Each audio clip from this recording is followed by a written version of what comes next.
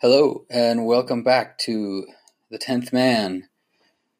Boy, it's been quite a week since the last time I talked. We're obviously going to be talking a little bit about COVID-19 again, and if you've been listening to the last couple episodes, I've been kind of evolving through this whole process in terms of the severity of it, and kind of piggybacking off of my last episode was about preparation is not panic, but it's really starting to feel like panic is appropriate because the more you read and learn about what's going on, it starts to look a little bit dire, because it's not just the people that are dying or the people that could die as this virus continues to spread, but it's the economic impact. I mean, the economy is crashing right now. The Senate today was trying to put together a bit. Well, they're going to try to pass a vote tomorrow, but this was sort of a preemptive, or whatever you want to call it, bill, putting it up for a vote, basically, and it didn't pass because Democrats are concerned that there's too much, they're too lax on corporations and corporate bailouts and things like that. So anyway, this was a $1.4 trillion emergency fund that was getting set up. So we'll have to see how that goes. It's going to get tweaked, I think, and tossed around a little bit in the Senate, and then maybe it'll go up for a vote again later in the week. I'm not sure, but it's definitely an unprecedented time, and feel like we're in troubled waters right now. I had started recording earlier today and had a little bit more of a rigid sort of outline in terms of the things I want to talk about, but just as the day's gone on, I've been watching some news and reading a little bit about it online. I don't really have anything I can add. I mean, I just don't feel qualified or smart enough or knowledgeable enough to say anything about this that hasn't already been said or understood. I mean, so you can certainly use Google if you don't know what's going on or what the virus is about. But I've got a lot of thoughts on it. There's a lot of frustration. Just the people. There's still a lot of people who seem to think that this is just some kind of joke and are just feeling inconvenienced by it. And of course, we had another round of primaries on Tuesday, and as you know, if you've been listening to the show, I am a very strong Bernie Sanders supporter. And unfortunately, Tuesday did not go well for him. He lost all I think it was 3 states. The 3 states that he did on Tuesday didn't do very well, and he's down to over a 300 delegate deficit behind Joe Biden in the race. He certainly could, mathematically, it's possible for him to overcome that deficit and still win the nomination, but it's becoming much, much more unlikely that that's going to happen. And of course, politics has kind of taken a back seat to what's going on right now. I was a little bit frustrated with, even from Bernie Sanders supporters on the Facebook page. There's a lot of people talking about that he needs to drop out and we need to move on from this and focus on this pandemic. And while I agree that certainly is the pandemic is priority right now, but I reject this idea that he needs to back out, that somehow him still being in the race is somehow mutually exclusive or precludes the ability to continue to respond as needed and as appropriate for this crisis. If anything, he's not thinking about the campaign right now. He's got work to do in the Senate, and he's been very active on his page, garnering support for just an appropriate response. He's been very critical of Donald Trump, and he's also been able to raise $2 million this week from his supporters instead of putting money into his Facebook ads. This is actually a thing like when shortly after Tuesday's election, he had suspended his Facebook advertising campaign, and some people were speculating that that signaled the end of his campaign, but it was actually, looks like now that he was suspending it because he wanted to redirect his efforts towards raising money for the relief efforts as opposed to raising money for his campaign. So anyway, it's kind of feels like a somber time. If this virus affects as many people as some think that it will, then you'll know somebody who's going to die. So that's kind of, kind of a harrowing way to look at it. But as I said before, if 60 million people, which is how many people got the swine flu, if 60 million people contract this virus, COVID-19, you're looking at about 1.8 million people that are going to die. And so that's so anyway, it does feel kind of somber and dire, and like I said, it's frustrating. The stuff with Bernie Sanders, with people talking about him needing to drop out, and because he had a bad showing on Tuesday. And the other part of it, without diving too deeply into politics, but just it is relevant. If you watch the debate between Joe Biden and Bernie Sanders last week on Sunday, they had a debate, and one of the things that came up was Medicare for all, and Bernie Sanders was trying to make the point that having Medicare for all would be very helpful right now, and Joe Biden said that it has nothing to do with the coronavirus, that if you want Medicare for all, that's fine, but that's a separate issue, and that this is an emergency we're talking about, and that's why we're putting together this emergency fund. But I think that's categorically false. I think it's absolutely there's absolutely a connection, and it's relevant. If we had universal health care already, it would make a huge difference in terms of the response. People wouldn't feel afraid of going to get checked out. And, even more so, look at these other policies. If we had a $15 an hour minimum wage, you'd have less people living in poverty. If we had guaranteed paid sick leave for every worker, then we wouldn't have to put together this emergency package. And I think, for me, the point is we don't have time. We don't have time for Congress to be arguing right now over the minutia of this potential bill. People's lives are at stake. The economy is at stake. Hospitals are becoming overcrowded. There's not enough beds. There's not enough masks. There are respirators. There's not enough doctors and nurses. It's just it's overwhelming. And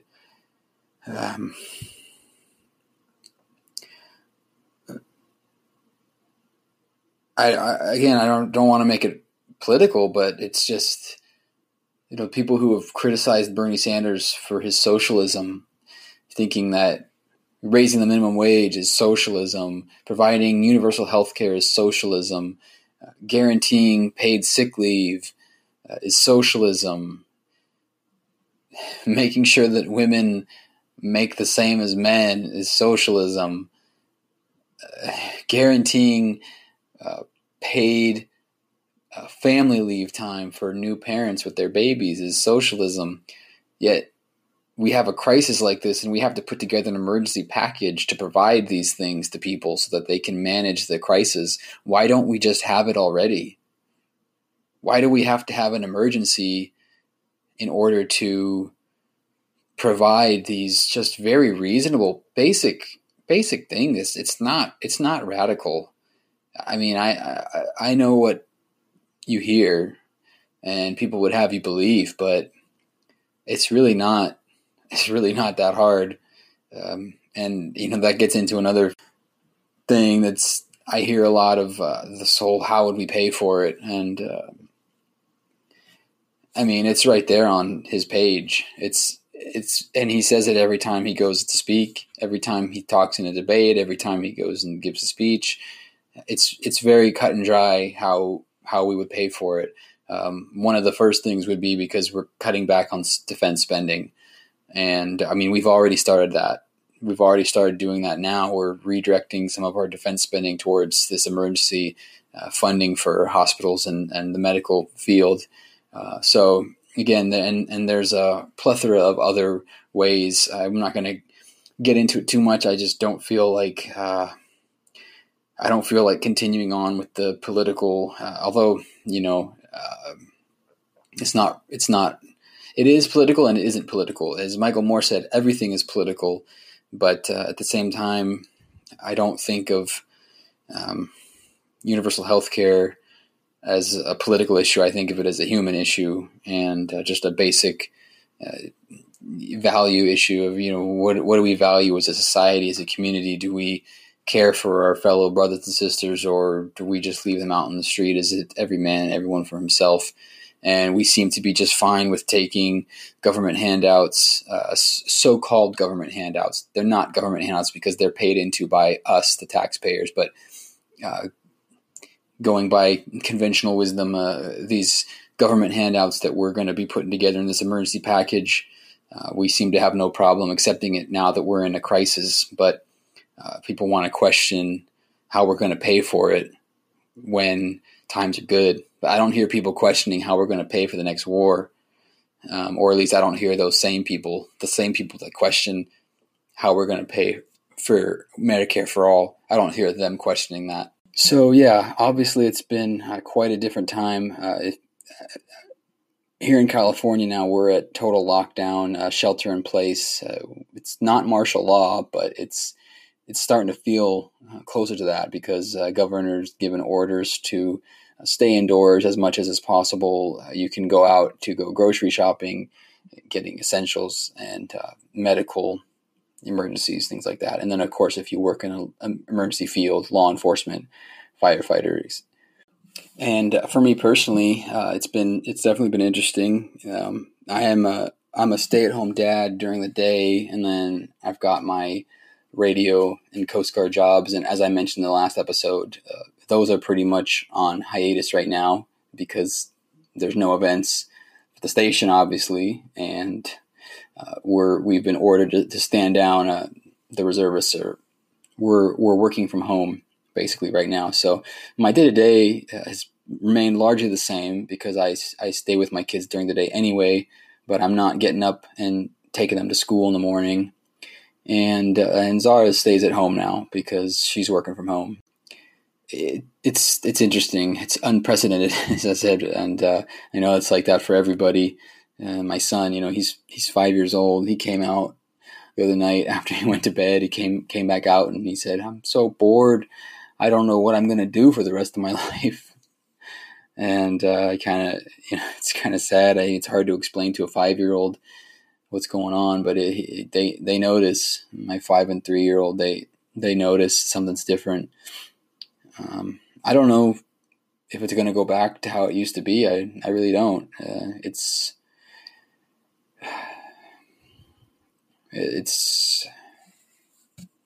very monumental what's going on. And, as I said, I don't have anything.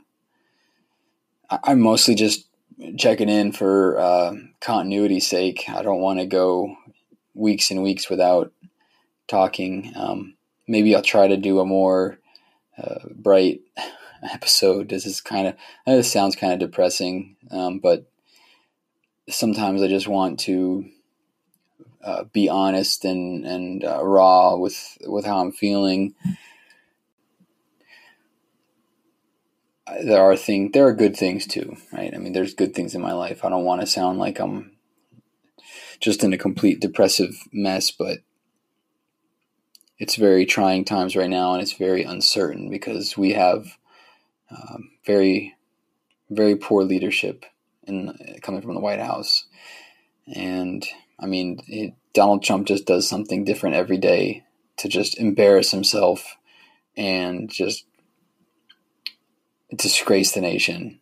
I mean, he had a chance the other day when Peter Alexander, a reporter for NBC, questioned him on what he would say to people who are afraid, and he gave him an opportunity to comfort, offer some hope, and instead Trump just went off on Peter Alexander, calling him a terrible reporter and acting as if everybody's just fine. We're just looking for information, and why the hell should Peter Alexander be putting that out there as if he's projecting fear to the country that wasn't already there, taking it upon himself as the president to say no, nobody's afraid. They don't need to hear that. That's the kind of leadership we have, and that's just depressing. It's depressing to me that's who's leading us right now. It's depressing that we could have had a much better head start in terms of our response to this if he wasn't saying 4 weeks ago that this wasn't a big deal and it was just going to pass and it'll be a miracle and everything will be fine. And he fails us every single day. And it's frustrating that there are a number of people that still support him, and they will support him until the bitter end, no matter what it is. But I try not to think about that too much. But again, in times like this, it's critical and it makes a difference. It matters. These are people's lives at stake. This is the economy at stake. It's healthcare, homeless population, older people who are immune compromised. It's just all bad. And if I try to find a silver lining in this, it's that I hope that it'll help people be a little bit more empathetic. And I think I've covered all I want to say.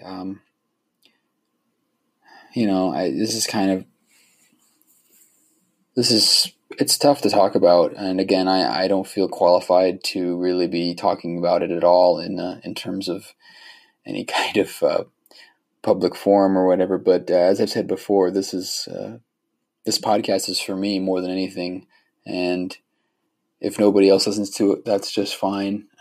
It feels good and meaningful to get some of my thoughts out there, out into the netherworld of the internet, web space, Space Force. So I'm going to close with, actually I'm just going to read something that I wrote a few days ago, and just because I think it kind of sums up some of my thoughts on this, and I've kind of been rambling for about 20 minutes now. So if you're already friends with me on Facebook, if you've already read this, then feel free to sign off now if you don't want to hear me say it. But I just want to make sure, because this is a pretty good, I think I wrote a pretty eloquent little piece here, and it gets my thoughts out on it. And that way, if I've missed anything in my 20-minute spiel that I've given already, then I'll cover all my bases.